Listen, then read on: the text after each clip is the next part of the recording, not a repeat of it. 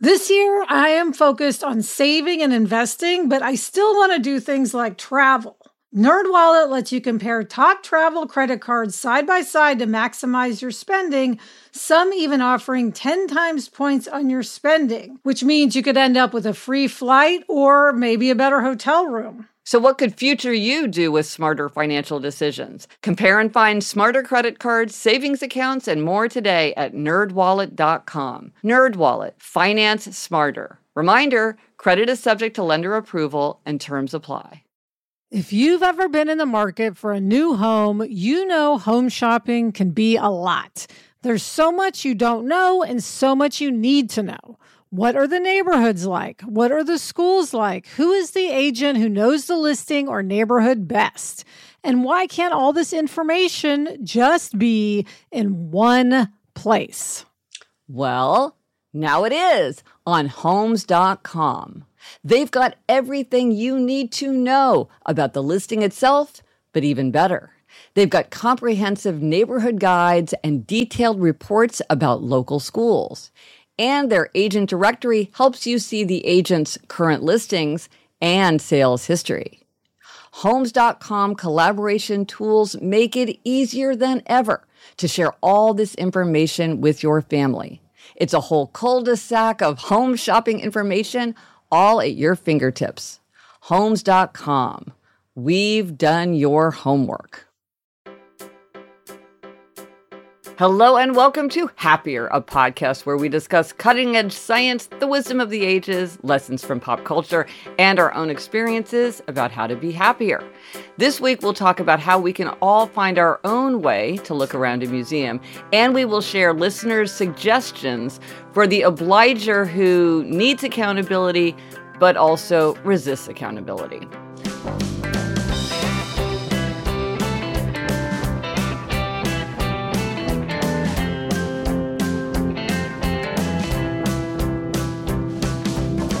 I'm Gretchen Rubin, a writer who studies happiness, good habits, the five senses. I'm in my little home office here in New York City, and joining me today from Los Angeles is my sister Elizabeth Kraft, one of my favorite guinea pigs in my constant voyage of self-exploration. That's me, Elizabeth Kraft, a TV writer and producer living in LA. And Gretch, I was going to say I'm here representing all obligers of the world. That's right. We've heard from many obligers. Yes.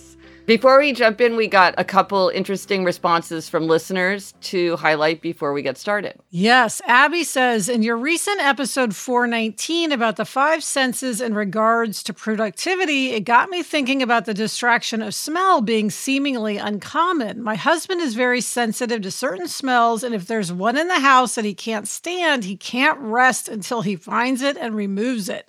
Not just the classic dirty socks that got lost, but certain fresh foods. Cauliflower is the biggest offender in our house. He knows the instant it enters the house, and thankfully neither of us like it, so it's not a common occurrence. This has happened so much with different smells, I've made up a new word to describe it: smeltdown. It also brings him back to earth in a whimsical way. Having a funny word for it.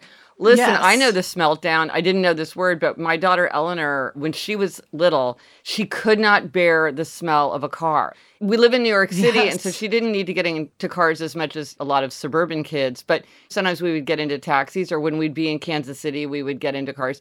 And she would just weep in agony. And we tried giving her sachets to hold and air fresheners and everything. And even to this day, she doesn't like the smell of cars. But I mean, she just found it unbearable. And she would cry and scream. And it was truly a smeltdown. So I get it. I love that term. And I think some people must have a more sensitive sense of smell. So they just smell things differently from the rest of us. A friend of mine right? said her mother had to move because there was a smell that she could smell and no one else could smell it. And they tried this and they tried that and no one else could smell it. And I was like, well, do you think it was just sort of imaginary? And she said, no, because it was just like very specific. And then when she moved, she didn't have it anymore. So it was just, who knows? The body is so amazing. Mm-hmm. We talked about the very fun idea of celebrating a birthday by celebrating how many days you've been alive, not how many years have been alive. A woman's husband surprised her with her 20th day birthday. Well, I heard from Mike, the thoughtful husband, emailed me with a little helpful hack for people who are wondering, like, given leap years and all that, how exactly do I calculate it? The date. And he said, if you go to the website called mycalculators.net/entertainment/age-calculator, it will calculate all these kinds of birthdays to the each 1000th. And I tried it and it's super fun. I'll put a link in the show notes because that's kind of a mouthful. But if you were thinking that you were intrigued and you were wondering if like a big 1000th milestone birthday was coming up for you or someone in your life, you do not need to do this with paper and pen. As always, the internet will do that for you on mycalculators.net. Yes. And then, Gretch, we're also asking listeners if they have any easy, fun, gentle April Fool's jokes to send us. We don't want to really terrorize anyone. Yes. Just looking for those fun little a fun prank. I want to prank Eleanor as I do every year, and I'm looking for some ideas. We've gotten some really good ones. Keep them coming. Yes, especially if they have to do with the five senses. And they all do seem to have to do with the five senses. That's something I didn't realize. Is like that's how these pranks often work, is they trick your sense of smell or your sense of sight. Yes. Yeah, it's very funny. Now, speaking of the five senses, this week's Try This at Home is related to the five senses because for the next 5 weeks, we're going to do a countdown of the five senses, counting down to the publication of my book, Life in Five Senses. Pre-order early and often. Yes. Yes. So we're going to do this series of Try This at Home to like inspire us to go deeper into our senses. And so this week, our Try This at Home is to find your own way to look around a museum or a gallery or show, any place where you're looking at things. Well, Gretch, I love this idea because I am one of those people who walks into an art gallery or a museum and I don't know how to look. Mm-hmm. I feel very self-conscious walking around. How long am I supposed to look at something? Where am I going first? How close do I stand? I mean, and just the idea when you brought this up that you could have your own way, that there really is no one way, was like revelatory. Yeah. Well, of course, as we say so often, there is no one way. There is no right way or wrong way, but it is easy to feel intimidated. And so sometimes it's nice to have your own kind of idea of how you're going to approach it so you feel purposeful and like you have your plan. There's a lot of really fun, interesting ways to engage your sense of sight when you're looking around someplace like that. I think that one way that's really fun, and I do this in the Met, is to look for things that surprise you. Because the only way you can be surprised is to notice what you're expecting and how what you're looking at confounds those expectations. And so it really forces you to look and process what you're seeing. In the Met, one of the things that surprised me was how often the Buddha is depicted with a mustache. Why not? And yet I was like, I find that surprising. And then I had this whole way of looking around this whole section of the Met that was full of depictions of the Buddha being like, oh, how about this one? What about this one? It just gave me a framework for looking that engaged me. I love that. And then another one is to look for a specific color. Yeah. And you had the idea, which is fun, that you could look for the Pantone color of the year. Yeah. No, so as somebody who's like the biggest color enthusiast, I love the Pantone color of the year. I'm always waiting to see what it's going to be. So I did this super fun exercise where I pulled up on my phone like a swatch of it. So I had like a big chunk of the color. And so part of the fun was to see if I could predict where I might find it. Like, was this a color that would be an impressionism? Is this a color that's like a medieval color? So I looked around and then it really forced me to look at paintings in a different way because it was they called it magenta. I would not call it magenta myself. Color names are very tricky. And then when you find that exact match, it's just like so exciting. Like I found it on a Chinese porcelain vase and I was just like, that's it. Yeah, a quest is more fun than a jaunt. And it really got me to like really notice subtleties in color. Like that one's a little bit too blue or that one's a little bit too orange. And it's like, ooh, it's close, but not quite. Or like maybe that would be a match, but in the context that it's in, it's hard to tell that it's a match because every color affects every other color. So that was just really fun to see how many I could rack up in a visit. I really did enjoy that. Yeah. And then another idea is to search for a particular element throughout the collection. Yeah. So when I go to the Met, I have a special collection in my mind of swans, skulls, classic, frogs. I have found only one representation of a frog in the Met. It's a weight. It's a carved object that is a weight. It's ancient, very cute. I love things with supernatural powers. Many, many, many objects in the Met were endowed with supernatural powers. Like there is something in the Egyptian wing that is literally labeled magic wand. I love that. I visit it all the time. So that's fun to look at. And listen, as we're describing these, I realize that a lot of these are particularly useful at a place like a museum, whereas like a gallery, if you were in a place that was full of abstract expressionism, you wouldn't be able to look for swans or skulls because they're not representing anything. So you have to pick and choose. Yes, although this next idea, Gretch, would work in the kind of gallery you're talking about, which is considering the relationship of the title to the artwork. This is something that fascinates me. I almost like the titles better than looking at the paintings. And I have artworks where that's what I like the most is the title. So my favorite, and this has been a work that I remember loving the idea of it from childhood, which is Charles Demuth's I Saw the Figure 5 in Gold. And it is like a figure 5 in gold. It's this beautiful painting. I think it's a line from a poem. It's beautiful. And then sometimes you see a painting and then you read the title and then you see the painting in a completely different way. There's an amazing painting by Helen Frankenthaler called Stride. When you look at it, I always thought it looked kind of like a bird. It's enormous. It's very abstract looking, but I thought, well, this to me suggests a bird. And then finally I looked at the title and I was like, oh no, it's a stride. And then you see that it's a leg kicking out and it completely, like my eyes just went zip, zip, zip, zip. And saw it in a completely different way. So it's really fun. And I think with a lot of modern and contemporary art, also sometimes they're untitled. I feel like don't say untitled, give it a title, man. Yes, or don't just say like blue number 6. Yeah, a lot of times there's just a series of numbers. Yeah, no, I love a title. I love a title. Well, we love titles. We're title people. We're word people, so we like the words. Yeah. And then, Gretch, another idea, and this will appeal to many of us, find 5 pieces featured on items in the gift shop, then go look at the actual pieces. So go to the gift shop first. Love a gift shop. Some people are very sniffy about museum gift shops. I embrace the gift shop. I have a whole thing in Life in 5 Senses, my defense of if you're defending the Real Housewives, Elizabeth, I am defending the museum gift shop. But I got this idea from a friend who travels a lot. And she's one of these people that if she's in town for business and she has a free afternoon, she'll like go to the local museum. And she said that often she'll go someplace and she doesn't know what's notable there. And she doesn't feel like doing a lot of online research. So she goes to the gift shop and she's like, every museum will have a few things that appear on every tote bag, scarf, coaster, calendar. Mm-hmm. And she said, then you know that those are sort of the outstanding works. And then it's fun to go look at them. And then you've seen, it's kind of a more fun way to see the highlights of a collection. One of the things that puzzles me about the Met is one of the things that they show the most is my beloved, the Great Wave off Kanagawa, the Great Wave. They have it everywhere, which is great, but it's not on display. Oh. So you can't go look at it. They did a special exhibit for their anniversary last year. And so I did get to see it in person, but generally it's not on display. So sometimes those things aren't on display, but usually they are. Interesting. Well, Gretch, Adam's family, his sister Michelle is an artist, yes, and the whole family loves art. So we go to museums with them a lot and galleries. And I have to say, I'm going to use these things because I have, as I was saying, found it intimidating. So I'm glad to have these methods. Yeah.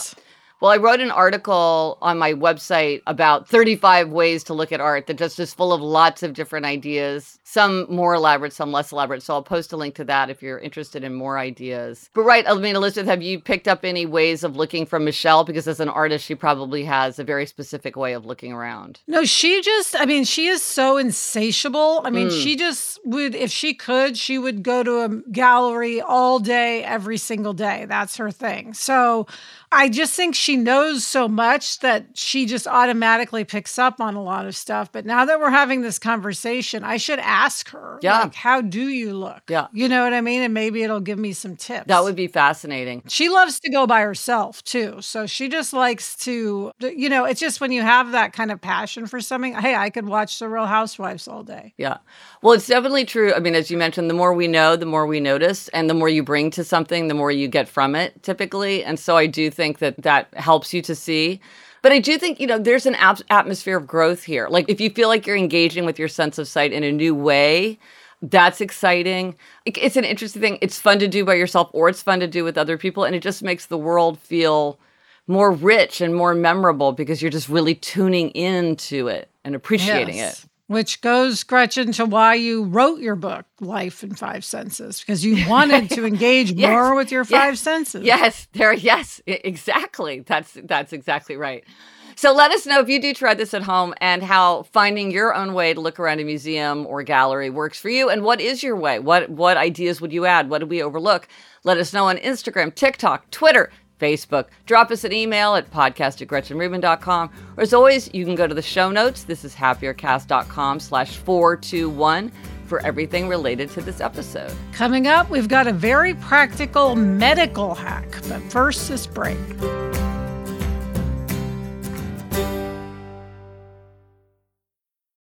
When you're hiring for your small business, you want to find quality professionals that are right for the role. That's why you have to check out LinkedIn Jobs. LinkedIn Jobs has the tools to help find the right professionals for your team faster and free. And, Elizabeth, I now work with a team, and hiring the right people is so important. It's maybe the most important thing.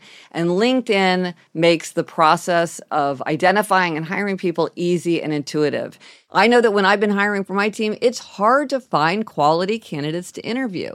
And LinkedIn isn't just a job board. LinkedIn helps you hire professionals you can't find anywhere else, even those who aren't actively searching for a new job but might be open to the perfect role. In a given month, over 70% of LinkedIn users don't visit other leading job sites. So if you're not looking on LinkedIn, you're looking in the wrong place.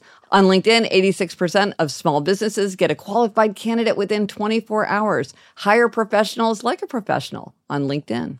Post your job for free at linkedin.com/Gretchen.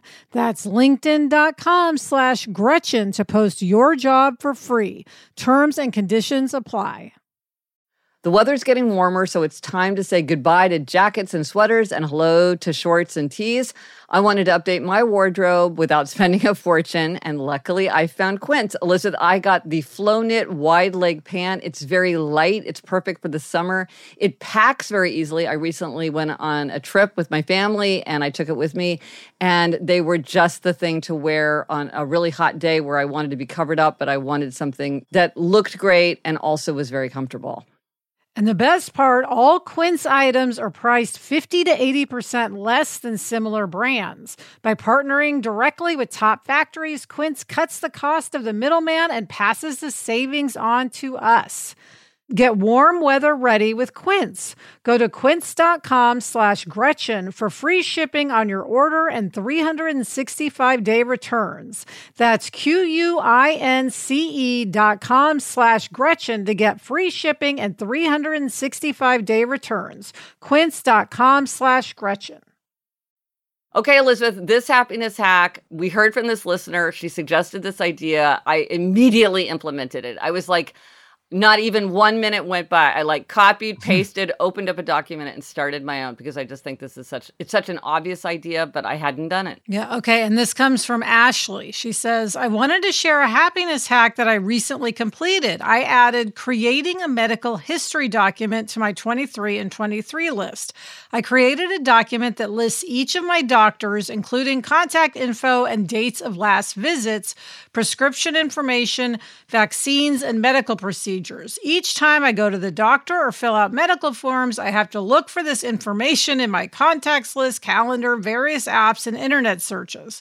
Putting all the information in one place makes me feel more in control of my health and will save me so much time in the future. Such a good idea. So, Elizabeth, if you're creating a Facts of Life collection, which is highly recommended, this is great. This is something that would feed right into your Facts of Life. It's great to have all this stuff constantly updated. I know you're always being asked for all this information. Some people seem to remember it. I have no idea. I can't remember anything. But here's my question for you, Elizabeth. Would you do this handwritten or type it on the computer? What do you think? Well, I was thinking I would just do it handwritten because I just feels like easier to me. But now I'm realizing if I had it typed and I emailed it to myself or something, then should I end up in the emergency room or something like that, it could be very nice to be able to access it on my phone. Yeah. So I guess I could handwrite it and then take a photo. That's another option. But now I'm thinking I would type it. Because you and I also have such bad handwriting that if the part of this Right. document is that it might be useful to somebody else, Yeah. it would also be searchable. I had exactly the same thought process. I was going to pull out a notebook, but then I thought, you know what? Actually, it feels more cumbersome to type it out, but I think it will be much more useful and much more accessible if I type it. But I also decided I was going to keep a handwritten one too. I don't know that I can keep both going, but I do feel like there's something valuable about each of them. But I think it's a great idea because it's just, when you need it, you need it. You know what we should do? Here's what Adam and I should do, and do it in Google Docs for both of us. Yes. And then it's easy to Yes. access the other person's, which might also come in handy. Well, absolutely. And listen to you Google docking it up. I remember listening to all the yes. episodes in Happier in Hollywood when one of your I assistants know. was trying to badger you guys into learning to use Google Docs. I know. And you were so Sarah resistant. and I are Google Doc devotees. Absolutely. Excellent. Well, anyway, it's a great idea. I'm absolutely inspired. I started my doc, and maybe I will do it with Jamie too. I think that's a great idea. And now let's do a deep dive into listener answers. So in episode 414, we heard from a listener who's an obliger who tipped to Rebel. And she experienced a challenge which is very common among that particular type of obliger, an obliger who tips to Rebel instead of tipping to upholder. They often have an issue with accountability because the obliger part of their nature needs that accountability to meet inner and outer expectations. But the rebel flavoring of their tendency can sometimes make them also resist that accountability. And of course, this is frustrating because on the one hand, you need it, but on the other hand, the minute you create it, you sort of resist it. So we heard a lot of interesting answers from other obligers and also rebels who have come up with their own very creative solutions for this very common challenge. Yes. Kimberly says, Michelle's struggle really resonated with me. I'm an obliger currently striving to work through obliger rebellion as a nurse who worked through COVID in New York City while experiencing infertility and going through multiple rounds of IVF. When the opportunity to become a stay-at-home mom presented itself, I leapt at the chance. But now I find myself struggling with Michelle's exact problem. I feel like if I seek out outer accountability, then I will just end up feeling beholden to whatever that is and will turn into something I resent, even if it's something I want to do. I have had the most success by starting small and focusing on things that I objectively find fun. I also find I have much more success when it's something very easy to do, so it's not a huge change. One example of this is how I approached exercise. I wanted to exercise more, but signing up for classes wasn't working. I just missed them and just stopped even trying because of the lost money. I decided to shift my definition of exercise to move my body and got on the outside 23 and 23 bandwagon. The best part about it is that even if I'm just walking a block to do errands, I get to count it as a success, which helps me feel like I'm accomplishing my goal. I find on many days I'll take another lap around the park or do one extra errand just because I'm enjoying being outside.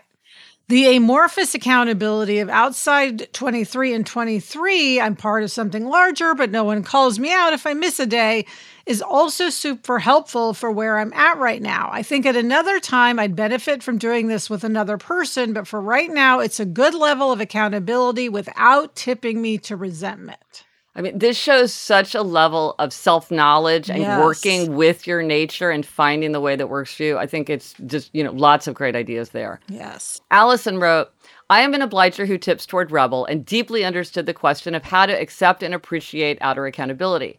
I often use tips suggested on the show to consider it as part of your identity, think of my future self, etc. A few other things I consider, my current mantra, anything worth doing is worth doing poorly. This is great for routine stuff I have to do regularly, like vacuuming. When I want to do something and someone else mentions it, I immediately don't want to do it anymore. When that happens, I say to myself, who asked them? I'm doing it for me. I'm overly polite and a real people pleaser, so it's fun to have a bit of a I do what I want to do attitude, even if it's what they want to. Well, I love anything worth doing is worth doing poorly. Yes, absolutely. That's a good one. Yes. Catherine says, I have found that thinking about my identity, my future self, and how I want other people to see me in general are most helpful. For instance, I would like to be seen as a strong, independent woman that is really fit, so I must work hard, stay organized, and exercise to meet those goals. When I took the test, it told me I was an obliger, and I was furious because I know that it is so true. I make goals for myself that I often don't meet because it is a personal goal and not for the sake of someone else. I am a physical therapist, so a lot of my energy is focused on helping other people, which is perfect for me and my tendency. My husband says that my middle name should have been Do It Myself. I wonder if other obligers that tip toward rebel have a similar rebellion toward accepting help from others. That is such a fascinating question. I have never heard that or considered that. So if you have thoughts, obligers, send them my way. I found that a very thought-provoking observation. Sarah wrote, I too am an obliger with a heavy lean to rebel. I know I need and want external accountability, but automatically resent it when I set it up. Firm expectations trigger anxiety, especially as a due date is approaching. My spirit of resistance shows up frequently, especially when the request comes from my husband, work on a budget, for example. I'll just say as a side note, romantic partners and sweethearts often are tricky when it comes to accountability. The only strategy I've come up with that gets me getting things done is to brain dump a list of things I'd like to accomplish. Drop things off at Goodwill, do the laundry, get a birthday gift, etc. Nobody has ever asked me, what did you do today? But I like the low pressure accountability of the list. It's not a to-do or a to-do list. It just gives me ideas for things I could do if I feel like it. There you go. Smart. Faith says, I identified with the listener who knows she needs accountability but dislikes the feeling it creates for her to have to answer to someone. I feel the same way, and I realized I have a more enjoyable accountability technique I use whenever I can. Surprise. I love surprise of all kinds, so I encourage myself to get things done just so I can show someone or tell someone I accomplished such and such. Sometimes the surprise is for the other person's benefit, like making a gift or dealing with something broken that bothered them, but quite often they don't really care except to join me in my obvious joy over doing the thing. It still feels like I'm preparing a great surprise while I'm slogging away. It brings out the energy of doing it for someone else or exceeding someone's expectations rather than trying to meet them. Basically, I'm acting as if the person is an accountability partner, but they don't know it. So there's no chance of disappointing them, but there is a possibility of that momentary charge I get from any kind of surprise. So I'm constantly astonished by how imaginative and creative obligers are in creating forms of accountability that I never would dream of. And using surprise in this way, I have to say, I've been thinking about this for years. We have never thought of that. Brilliant. And Amazing. I also think it could work for rebels because rebels tend to love to surprise and to confound expectations and to surprise people with a challenge. Such a good idea. Yeah, that's going in the staple, Gretch. Yes, yeah. That's a staple. Absolutely. And we also heard from rebels because, rebels get this. They understand this tension that comes where you want to do something, but you also resist anything that is pushing you to do that. So Rachel wrote, I've been using many of your tricks over the years and have found ways to be a very productive rebel. One of the things that this obliger can do is to lean into her identity as somebody who wants to or does read. Attaching identity to a goal is really helpful for me. As an example, I consider myself an active and fit person, but struggle sometimes with motivation. So I have a calendar in my bathroom that's only purpose is for tracking the days I work out. I literally give myself a gold star. There we go, gold stars, every day that I exercise for at least 20 minutes. It allows me freedom to choose what type of exercise and when, but at the end of the month, I love seeing how many days have stars. I've been doing it for 6 years now, and it's a game changer. For this listener, maybe she needs to get some sort of system for reading, starting with a gold star calendar for every day that she reads. While a book club is ideal, I have never liked to join because as a rebel, I don't like the idea that I have to do anything. But finding books and series I'm interested in has allowed me to get through more books this year than I have in the past 3 years combined. So this is great. And I have to mention, If you like this, don't break the chain. If you do it in the Happier app, you could set up a name and track it in the Happier app, and then it would always be with you. So that's one of the reasons that it's in the app, is that so many tendencies find this kind of giving yourself credit every time you do something as a very, very powerful way to keep going. Absolutely. Tara said, I thought I was just like the listener who believes she is an obliger who tips to rebel, but then resents accountability. But I realized I'm actually a rebel who likes having the identity of someone who other people can count on. I can do something when someone expects me to because I want to be the kind of person they can depend on. Once I realized the issue was not accountability, but identity, I was able to make that shift in my mindset. I joined a book club where we are expected to read the book because I want to be the kind of person who reads the book for the book club, not because they are expecting me to. I make my bed every day because I want to be the kind of person who makes the bed, not because anyone expects me to. Understanding this difference really made a big difference for me. Perhaps the listener might use more rebel techniques for herself rather than trying to cater to the obliger side of her personality. Well, that's insightful. That's a good idea. Look at the rebel strategies and see if the rebel strategies you could adapt. That's a really, really good idea. And then finally, Corey said, I'm definitely an obliger, but I have always struggled with the accountability portion. I don't want to do something with an accountability partner because what if I change my mind or something pressing for work or my family comes up that I have to do? I don't want to do a don't break the chain because that task haunts me. If I can't follow through, I'll feel disappointed and disheartened. I've seen that thinking of things for me from a rebel point of view has been helpful. So same thing, think about your rebel side. You talk about rebels needing to make their aims about their identity, and this has helped me the most. I am a person who is calm and organized, has helped me to stick to my aim of using my planner each day to create time blocks for the many important things in all facets of my day. I have started don't break the chain type challenges like making my bed every day with the thought of let's just see what happens. This is just for fun anyway. If I miss a day, it's okay because I'm the kind of person who could just start again.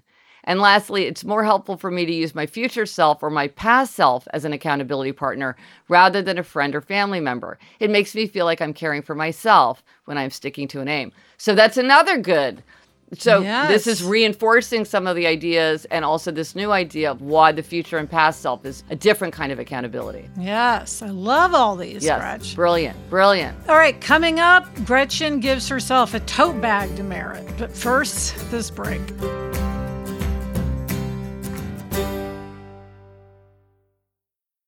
This message is sponsored by Greenlight. As your kids get older, some things about parenting get easier. They can dress themselves. They can clean up after themselves, allegedly. Other things don't, like having conversations about money. The fact is, kids won't really know how to manage their money unless they're actually in charge of it. That's where Greenlight can help. Greenlight is a debit card and money app made for families. Parents can send money to their kids and keep an eye on their kids' spending and saving, while kids and teens build money confidence and lifelong financial literacy skills. Yeah, Jack has Greenlight, and one thing I love is that it includes a chores feature where you can set up one-time or recurring chores and reward kids with allowance for a job well done. Gretchen, we used to mow the lawn. How much more motivated would we have been if we'd had funds deposited when we completed that chore? Mm-hmm. Sign up for Greenlight today and get your first month free when you go to greenlight.com/happier. That's greenlight.com/happier to try Greenlight for free. Greenlight.com/happier. The national sales event is on at your Toyota dealer, making now the perfect time to get a great deal on a dependable new car. Like a legendary Camry, built for performance and available with all-wheel drive, you can count on your new Camry to get anywhere you need to go. And with available features like heated seats and a multimedia touchscreen, you can stay connected in comfort and style. Or check out an affordable and reliable Corolla with a trim for every lifestyle, from the hip and agile sedan to the sporty hatchback. There's a dependable Corolla built just for you. Plus, both Camrys and Corollas are available in hybrid models, so no matter your style, you can drive efficiently and affordably. So visit your local Toyota dealer and check out amazing national sales event deals on Camrys, Corollas, and more when you visit buyatoyota.com. Toyota, let's go places. We're so excited to introduce you to Great Jones. Great Jones makes high-quality, thoughtfully designed cookware that's so stunning you won't want to put it away. They have everything from Dutch ovens to ceramic dishes to non-stick sheet pans. They've got everything you want. I have the Saucy, which is a terrific saucepan. It has curved sides. It has a pouring spout. It has a lid. And it looks so elegant. It's really a pleasure just to look at it on the counter, even before we're using it. Yes, I love all the colors. Yeah. They make stunning gifts that are actually useful. Weddings, housewarming parties, birthdays. It's the perfect gift for the foodie in your life. So upgrade your kitchen and replace those old rusted hand-me-downs with bold, beautiful, long-lasting pieces from Great Jones. Get started today at greatjones.com and get an extra 15% off your first order with promo code HAPPIER. That's greatjones.com, promo code HAPPIER. Okay, Gretchen, we are back with demerits and gold stars, and you have, I believe, what is a repeat demerit about tote bags? What is my problem with tote bags? What is this thing I have with tote bags? It's like they just multiply. And I swear I have been much better. I will be at a conference. I will be someplace. I will be at a bookstore and they will be like, hey, would you like a tote bag? And now I'm getting so much better about saying, no, thank you. I already have as many tote bags as one family can use. And yet I was looking in the closet and there was just this explosion of tote bags. And I went through it and I gave to donate 2 giant tote bags full of tote bags. And now the closet, I'm so happy. It looks so much more organized. I mean, to be clear, we probably still have 30 or 40 tote bags because I'm like, I want a light one. I want a heavy one. I want one with a zipper. This one has long handles. This has all these outside pockets. This one's super big. This one, it says Yale Law School, so it has like a happy memory. And Elizabeth, maybe my tote bag things is like your mug things. I should just embrace this as something. But I'm like, why do I let them accumulate? Because then it's just so unsightly. Now, I did get a huge buzz, of course, when I cleaned it out. That's like the fun part. But then it's just so cumbersome to deal with it and everything. Like, just don't take the tote bag. Nobody's mailing these things to me. I mean, maybe people bring them to your house and leave them there. No. Maybe. No, I can't. I wish that is a good dodge. I wish I could claim that. No, they all. Well, I will say this. One source of them is there are certain stores now that clearly this is part of a branding effort. Well, they will give you not just like a really light tote bag, but like a nice tote bag. And it's too nice. I'm like, it's not nice enough to keep it, but it's too nice to just toss it. I don't like those medium things that are like in this land between kind of the Altoid tin where you're like, this Altoid tin is so cunning, I can't possibly get rid of it, but what the heck do I do with it? It's like one of the great mysteries of my life. So a lot of them were those kinds of things. But I think I need to just be better and say to Eliza and Eleanor too, when you go to those stores, just say like, I'll just walk out with this stuff in tissue paper. It's like one shirt. I don't need a tote bag for it. Yeah. Yeah. Well, I'm glad that you cleared those out and you have clutter, clatter cleared. Yes, I have. I can see the floor of my closet now, which is a good feeling. But Elizabeth, take us up. What's your gold star? My gold star is to Adam because he was surprisingly prepared for our power outage the other day. So, there have been these heavy rains in California. Yeah. And we, like many people, lost power. It was out for 24 hours. I can't remember the last time I lost power for 24 hours. But it went off at night. And so, of course, we were plunged into darkness. And then a minute later, Adam turns on these 2 enormous flashlights that lit up the entire room. I mean, I couldn't believe how much light we had. So between that and one other thing, I was able to read no problem. Oh my gosh, are you kidding? Yeah. I thought it was like you could find your way to the bathroom. No, this was like functional. I mean, it was really a lot of light. It's just one of those things where you appreciate someone because I have done absolutely nothing to prepare for something like a power outage. Yeah. But Adam clearly had thought about it, gotten these big flashlights. Knew where they were. That's the other thing is you're like, knew where they were. I know I got batteries. These at Costco 2 years ago, but where did I put them? And it's so dark, I can't look around. Yes, and that was me because I was saying, well, I know like a few years ago I got a solar-powered cell phone charger for the next day. And of course, I had no idea where it was. But anyway, I was just very happy that he was prepared and it made our time much more easy to deal with. Oh, no, it's so nice when you're like, something got done completely outside of my purview. I knew nothing about it. And here it is. Somebody's racing to the rescue. Oh, that's wonderful. Okay. Gold star for Adam. The resource for this week. Okay. We're heading into spring. And for some people that gives them the desire to do spring cleaning. I know that I certainly have that feeling. There is going to be a jumpstart in the Happier app. 7 days of prompts about curating your keepsakes. This is a very common clutter clearing challenge. You love the keepsakes, but you're kind of overwhelmed by your keepsakes. You can't manage those mementos. So the first day of spring is March 20th, and it will be in the app starting on the 19th. So if you are wanting to tackle that as part of your spring cleaning, it'll give you a lot of fun ideas that you can track in the app. Elizabeth, what are we reading? What are you reading? I am listening to The It Girl by Ruth Ware. And I am reading The Last Samurai by Helen DeWitt. And that's it for this episode of Happier. Remember, try this at home. Find your own way to look around a museum. Let us know if you tried it and if it worked for you, and what did you try? We would like to know more strategies. Thanks to our executive producer, Chuck Reed, and everyone at Cadence 13. Get in touch. Gretchen's on Instagram and TikTok at Gretchen Rubin, and I'm on Instagram at Liz Craft. Our email address is podcast@GretchenRubin.com. And if you like the show, you know what to do. Rate us, review us, recommend us to a friend. That is how most people discover the show. Until next week, I'm Elizabeth Craft. And I'm Gretchen Rubin. Thanks for joining us. Onward and upward.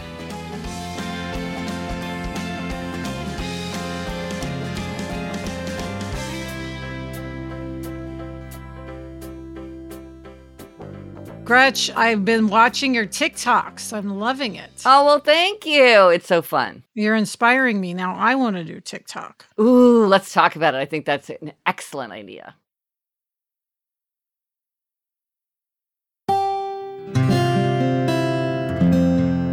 From the Onward Project.